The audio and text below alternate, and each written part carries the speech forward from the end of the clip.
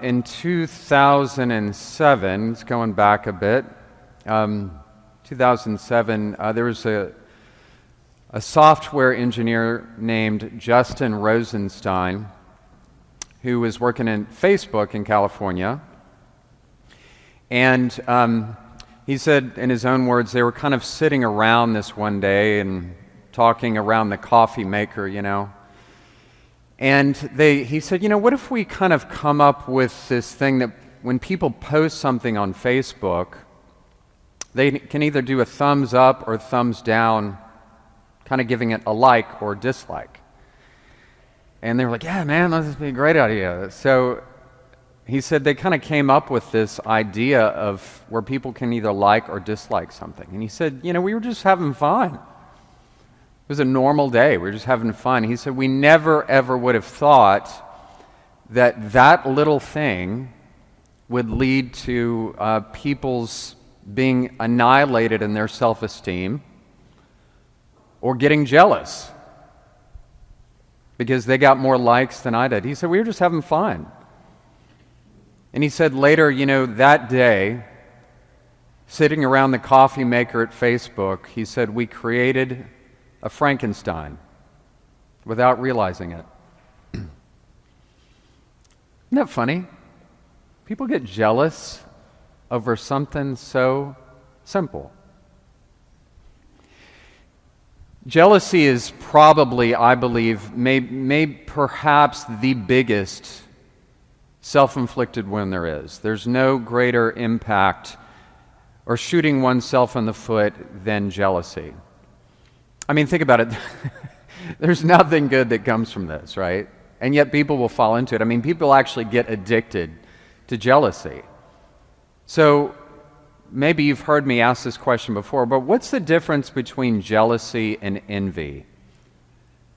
So jealousy is when we want something somebody else has, and envy is when we want to see the other person totally fall on their face, preferably in public, so that everybody sees them falling down. Whereas somebody who's comfortable with themselves is not only not threatened by that person, but they celebrate what they've got and what I don't have. And that's real tough. But when people are not comfortable here, they, no question, will fall into jealousy, right? That's a natural outgrowth from not being comfortable in one's own skin as we get jealous. Rather than saying, okay, that's awesome. Good for you for having that. Okay, you can retire early. That's great. You've got beautiful head of hair. Okay, good for you. Okay, I do not look like Fabio, and that's fine, right? But you've got this, and I don't, and that's awesome. Good for you, because God has blessed you in that way, right? And I'm not threatened by that. That's somebody that's comfortable in their own skin. No greater self-inflicted wound than jealousy. Absolutely, hands down. And people will go back to it. And it's funny because we can catch ourselves. We'll kind of veer down that road. And they say, no. Bring ourselves back. About 2 weeks later, we start going down that. No, we're not doing that. Let it go. And usually everybody around that person will be like, please, honey, please, let it go. It's okay. Jesus in the Gospels, if you read the Gospels, especially the Gospel of John and the Gospel of Matthew, one will notice how jealous everybody was of Jesus. I say everybody, primarily the Pharisees and the Sadducees. They were seething with jealousy. Why? Because Jesus is getting all this attention. He's curing all these people. They're all coming, they're hanging on his every word, it said. And yet, the Pharisees and the Sadducees, they were largely corrupt, and the people knew it, so they didn't listen to anything they said. But there was one Pharisee, his name was Nicodemus, and it said Nicodemus was listening and would hear the words of Jesus and drink them in and would try to apply them in his life. And he actually defended Jesus before the Sanhedrin. He was a member of the Sanhedrin. And they were like, how can you defend this guy? Because they were threatened, right? We can learn an awful lot from those people who are threatened by Jesus, because we see the same thing in our own time. People are threatened by other people. The Pharisees and the Sadducees were not comfortable in who they are. But somebody who's comfortable in who they are, and their own weakness, and their own brokenness, they don't have to be perfect. It's not a threat to me. In fact, we celebrate when other people succeed more than us, because in some ways we succeed when they succeed. If St. Paul is right that we're one body in Christ, that's awesome, good for you. So really, whenever we feel jealousy, it should be a reminder. It's like when they back up those trucks, right? Should be an alarm for us, saying it has nothing to do with that other person. It has everything to do with this one. About 8 years ago, I was asked to give the keynote address at this fundraiser dinner in South Haven. And so I went there, and it was awesome. And right before the talk, they had a big spaghetti dinner. And man, it was really, really good spaghetti. So I ate like a double portion. And so I had all the spaghetti. I go up and I give this talk. And after the talk, I go to the men's room. And I'm standing there looking in the mirror in the men's room, and there, hanging over my shoulder, is a strand of spaghetti. It's right over here. Right here. It's totally horrified. Totally horrified. And I go and I sit down next to this priest at the table. It's like, dude, why didn't you tell me I had spaghetti hanging? He's like, well, I didn't know if it was like a stage prop or something, And it's like, whatever. So God, He can use anything to keep us humble, including spaghetti. These small ways to keep us grounded. And I talk a lot about humility because I believe so much in it, but if you don't remember anything of what I'm saying today, please walk away with this. Look, humility, authentic humility, is not only being aware of what we need to work on. Yes, that's important. Okay, Father, jealousy, lust, envy, my temper. Father. Check. Okay, I'm happy you know what you got to work on. Good for you, buddy. But somebody who's really humble is fully aware of what they do well. Their talents, their gifts.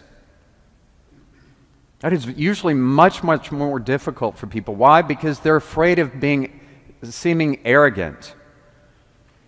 But a really humble person, says Jesus, is able to say, no, you know what, I'm really good at this. I didn't deserve that. God gave me that gift. But I'm good at it.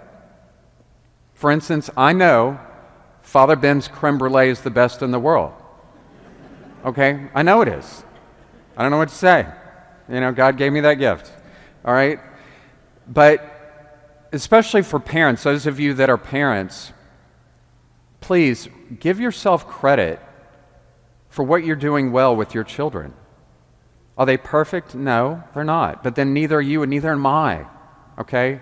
And often what we see is parents, they fret all the time about the mistakes that their children make, especially their adult children.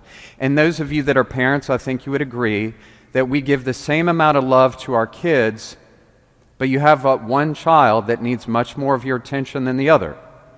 On the other hand, you don't want to be accused of favoritism. I don't understand it, Father. They both got the same amount of love. This one was a little more needy, whatever. Give yourself some credit, man. Okay? We're making this up as we go. They're going to learn as they go. That's a humble parent right there. Humility is the antivenom to jealousy. It's the antivenom to jealousy. Because nothing good comes from jealousy. when we compare ourselves to other people, you've heard me say this probably, you compare yourself to other people, you have an inflated ego or deflated self-esteem. When you have the deflated self-esteem, jealousy is the natural outgrowth of that. Deet, deet, deet, deet. Mayday, Houston, we have a problem. So I'll close with this. So a Catholic trivia question for the day. If you know the answer to this, just shout it out, okay? Anybody know what famous Catholic musician died in Austria in 1791? What famous Catholic musician died in Austria in 1791?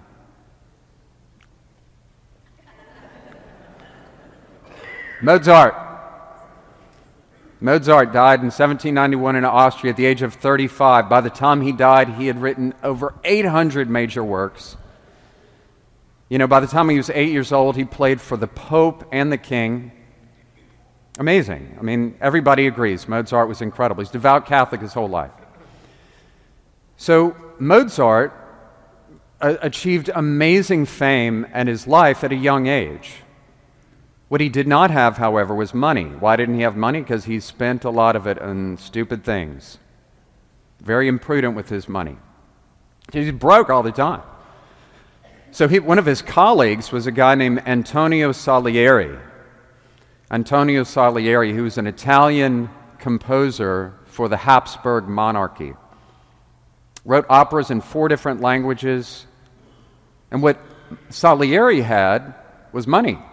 But what he did not have was fame. So you had one composer that had great fame and no money, another who had money but no fame. So you can imagine where this is going, right? At each other's throats for years. And by the way, Salieri was Catholic too. Okay? At each other's throats, man. Mozart and Antonio Salieri, back and forth, back and forth, back and forth. Well, Mozart was on his deathbed at the age of 35. And on his deathbed, Salieri comes to him and not only cares for him physically, they both buried the hatchet of jealousy. They let it go. Both of them. They said, this is silly. There's nothing good coming from this. Why don't we work together, heaven forbid? And they did, and they came up with this beautiful piece of music called Confutates Maledictis. Confutates Maledictis. It's all about hell and salvation. Why? Because he was on his deathbed and he was hoping for salvation. It's a beautiful piece of music if you can pull it up on YouTube. Did you know that when Mozart died, he had a 4-month-old son? Salieri adopted his son, raised him as his own, taught him music, and paid for his education. How is that for swallowing your pride? Maybe it's time for us to do the same thing. Nothing good will ever come from jealousy. Nothing. There's nothing positive from this. In fact, only negativity comes from that. And when people get a taste for jealousy, it never stops with that one person. It always carries over into other people. When they can finally give that to Jesus and say, Lord, you know what, I'm done. I've been down that road. I've learned that the hard way. When they can finally give that to the Lord, they have peace, and it is worth it.